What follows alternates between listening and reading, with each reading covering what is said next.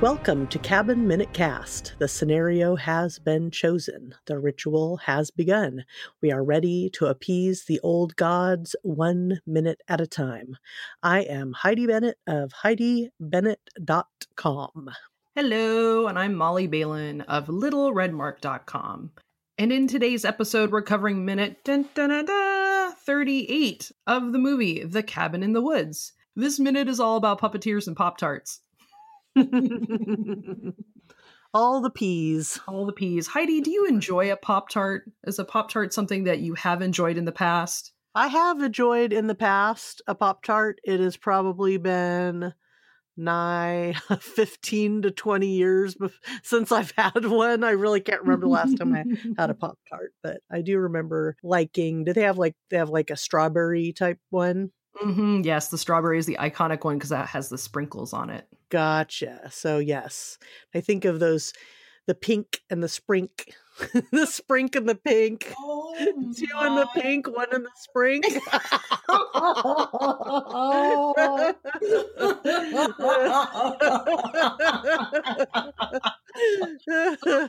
Did we just marry the shocker with a Pop-Tart? Oh God, I do not want to taste that one. Oh no.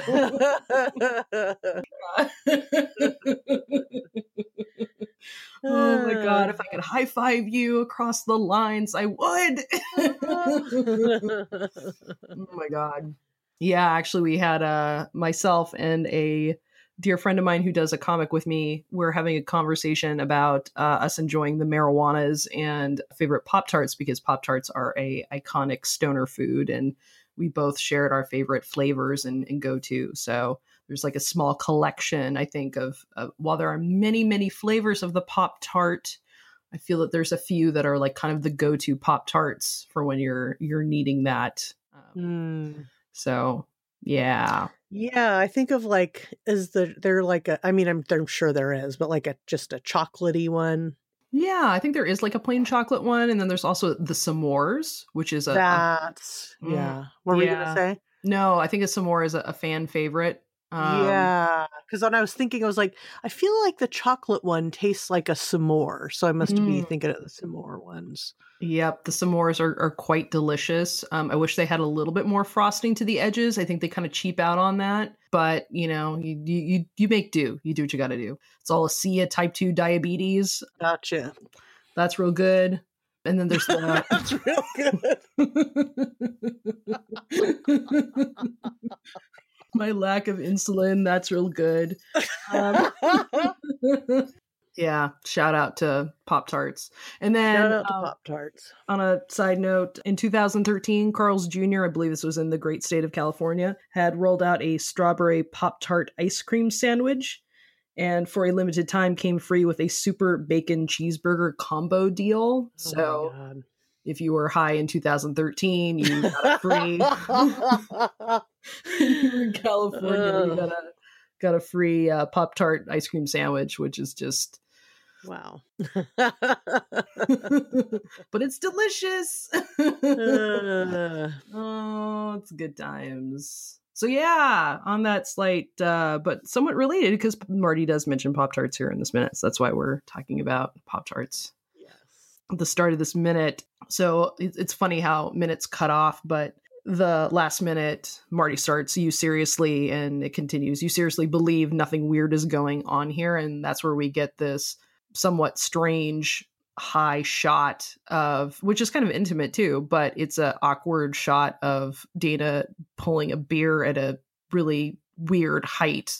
And we were talking on Monday about you just put beer in a tub because that's where beer kegs belong, not like 6 feet off the ground, but it does make a pretty shot. So that's where we start out in this minute. Yeah. And she's kind of looks like she's looking at him like, I'm done with all of this. Like she looks pretty like she doesn't really want to have a long conversation about conspiracy theories and weird stuff. But Marty's like disturbed, I think. He's like, this is not right. Kurt is not being his usual charming self. Since when does Kurt pull this alpha male bullshit? He's sociology male. Sociology male. He is. Sociology major. He is sociology male, though. That's his alter Yes. ego. My God. Anyways, full out academic scholarship. Now he's calling his friend an egghead, and Dana says Kurt's just drunk. Yeah, Marty's like, I've seen Kurt drunk, Jules too.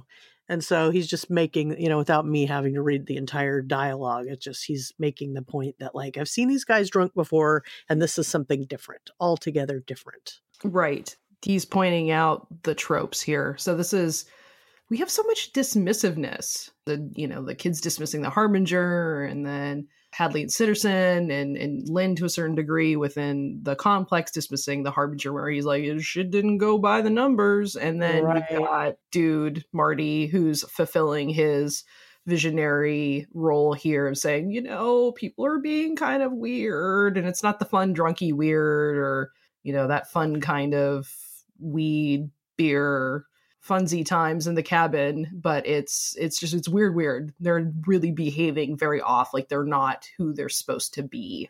And Dana's like, you're just full of shit, basically.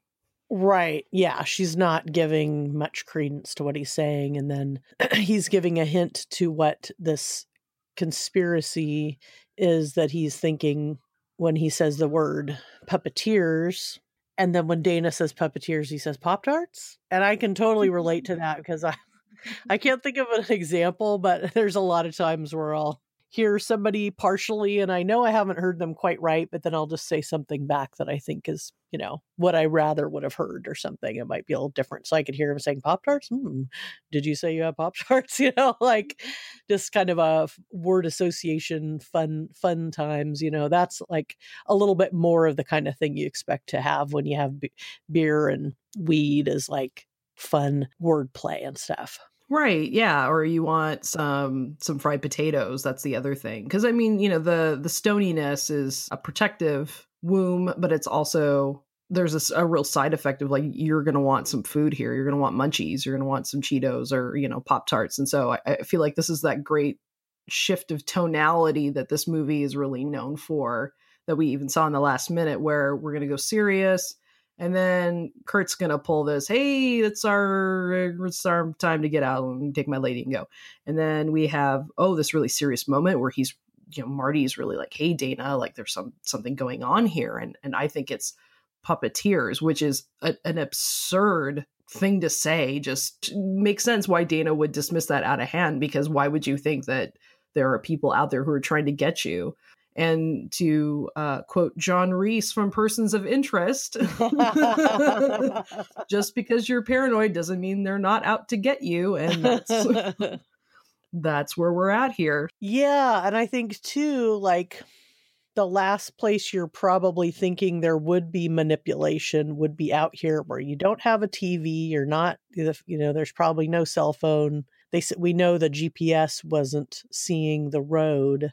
So you're probably kind of feeling like you're unplugged and out amongst the woods. This is like the last place you'd think that you would be able to put that together and say, oh yeah, sure, there's probably puppeteers out here in the woods in this cabin. Yeah, because like, what does that even mean? Like, why would you even think that that would be a reasonable conclusion?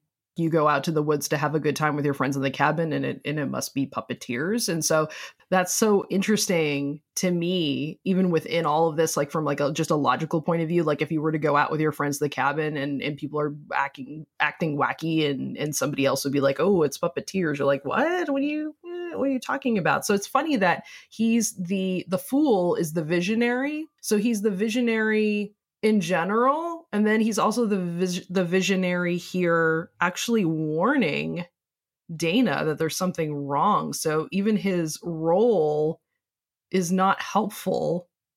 Like it's throwing a wrench in the cause. Does that make sense? Like he's like he's both, and I find that kind of interesting.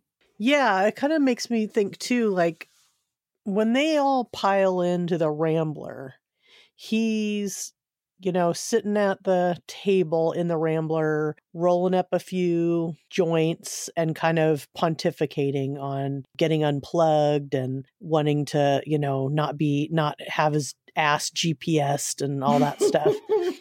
And they're kind of giving him that like, oh, here he goes again, kind of a dismissiveness there. And so it kind of gives you this idea that like, okay, this is the way Marty always is. So I just wonder, like, when he says he's got a theory in minute 36 or 37 rather, and then here in 38 he says the word puppeteers, it kind of makes me think, how long has he been formulating this theory? Like back at home, back at college or whatever, has he been noticing things around about in his life that beyond the weed smoke has given him pause to think, we're being monitored here, or there are people behind the scenes, which I mean, yeah, isn't a far leap when you think of there's plenty of people out there.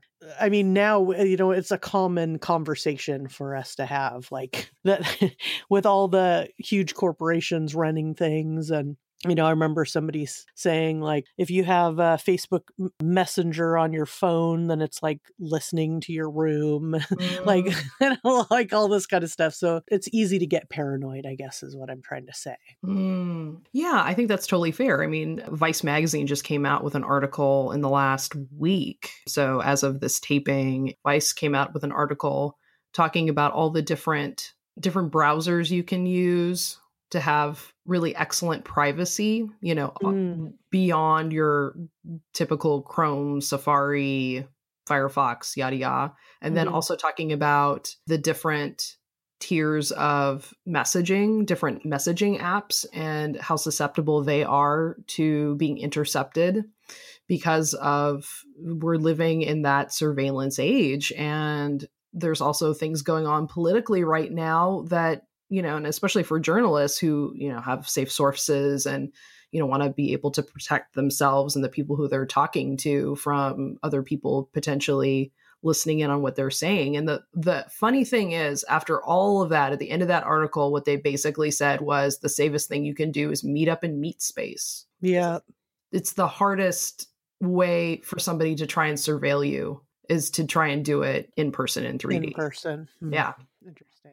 Yeah. So I think what you mentioned before that was really an intriguing idea to me is the thought that perhaps not only has Marty been looking at this type of societal behavior, but also the potentiality that he's been seeing things that perhaps the surveillance has gone on much sooner than we even really see in the movie. And perhaps he's picked up on things before we even get to this point, which has led him to this conclusion. Right. Yeah. Like you said, Dana's dismissive. He thinks she says Pop-Tarts. She gives him this kind of dismissive look of, Marty, I love you, but you're really high. And then he says something very interesting, which is, we are not who we are. And I knew that stood out to me. And they do actually attribute this in that almost everything referenced in The Cabin in the Woods, that video that I've mentioned a couple times, is that they also say this, a character says this in that episode of the X-Files called Ice. And Ice is the episode, if people don't recall, it's in season 1, episode 8, and it is their homage to The Thing.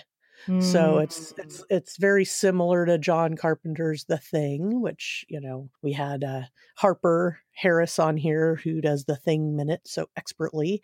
It's definitely one of my favorite movies, and my husband and I just rewatched it the other day, but I'm about ready to rewatch Ice because I remember really enjoying it. It has a lot more humor in it, but it's still played with that paranoid, isolated small group of people kind of a situation, and it's really good. And one of those characters in that movie in that episode says that exact same thing. So knowing that one of Drew Goddard's favorite movies is The Thing, it's not too much of a stretch to imagine that he would also like that episode and be referencing that. Yeah, that's a good episode. I want to say I do actually remember that episode because there's a point, because it's cold and they have to disrobe at a certain point to ascertain like who's been affected. And Mulder says something about, like basically referencing shrinkage and like, don't judge. Yes. Yes, that is true. Yeah, that was a funny episode. That's really funny how some things just stick with you.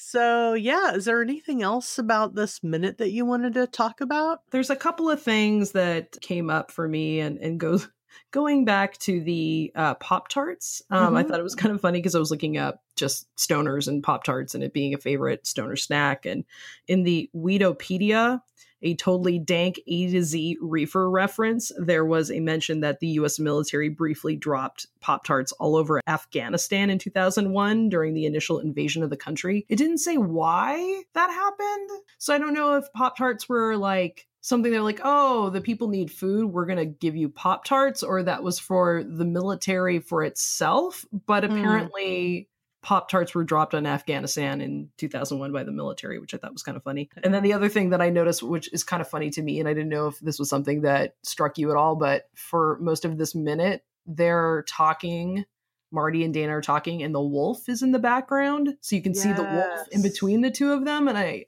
just, it seemed a little comical to me. Like I was expecting like the wolf to step in and say something really deep and insightful into their conversation, but he's not. He's just on the wall. But those are the couple of things that I thought were interesting. Yeah, cool. Thanks for sharing that stuff. I did notice that too, that the wolf was back there kind of, within earshot of the conversation. So maybe he's listening in. And because the wolf has that big grin, it is sort of got a comical Scooby-Doo feel. Like you could almost see like where there's like the eyeballs of a picture are looking back and forth, or somebody pops eyeballs out and then you see their face come in, like they're looking. I like the idea of that. Maybe Sitterson's behind there. You see some Sitterson eyes in the wolf's mouth, like right above the tongue. Yeah. Like Harper was mentioning, that the 2-way / 1-way mirror could have been a holdover from a earlier, less technological version of this ritual where there were people actually in that room, like keeping an eye on people in the other room. So there could have been a holdover of a more hands-on, a more meat space version of this. Totally. Yeah, I think that's about it for me. I didn't have a whole lot except for just him saying that about we are not who we are is just a foreboding sounding thing to say. It is. Yeah. Yeah. He's really invoking the insight here. And then there's that wood paneling behind him, the glow of the wood. Oh God, wood paneling. It's hard to do wood paneling well. It really is. I love a good wood paneling. Unfortunately, I think it's mostly in basements with that. Did you have a house growing up where there was those mirrors with that brown, like crackly? The gold. Yeah. Sometimes it's like brown and gold. I didn't, but I definitely had friends who did. Yeah. Yeah. And then the naughty pine. Oh, the naughty pine. Naughty pine. Oh. So yeah, I think that's about it for me. Shall we wrap up minute 38? Let's do it. Okay. So, yep, just find us at Cabin Minute Cast at cabinminutecast.com and Cabin Minute Cast on all of our socials, and that's it for me. Thank you guys for showing up again and listening to us and doing that thing, and we will see you back at the cabin.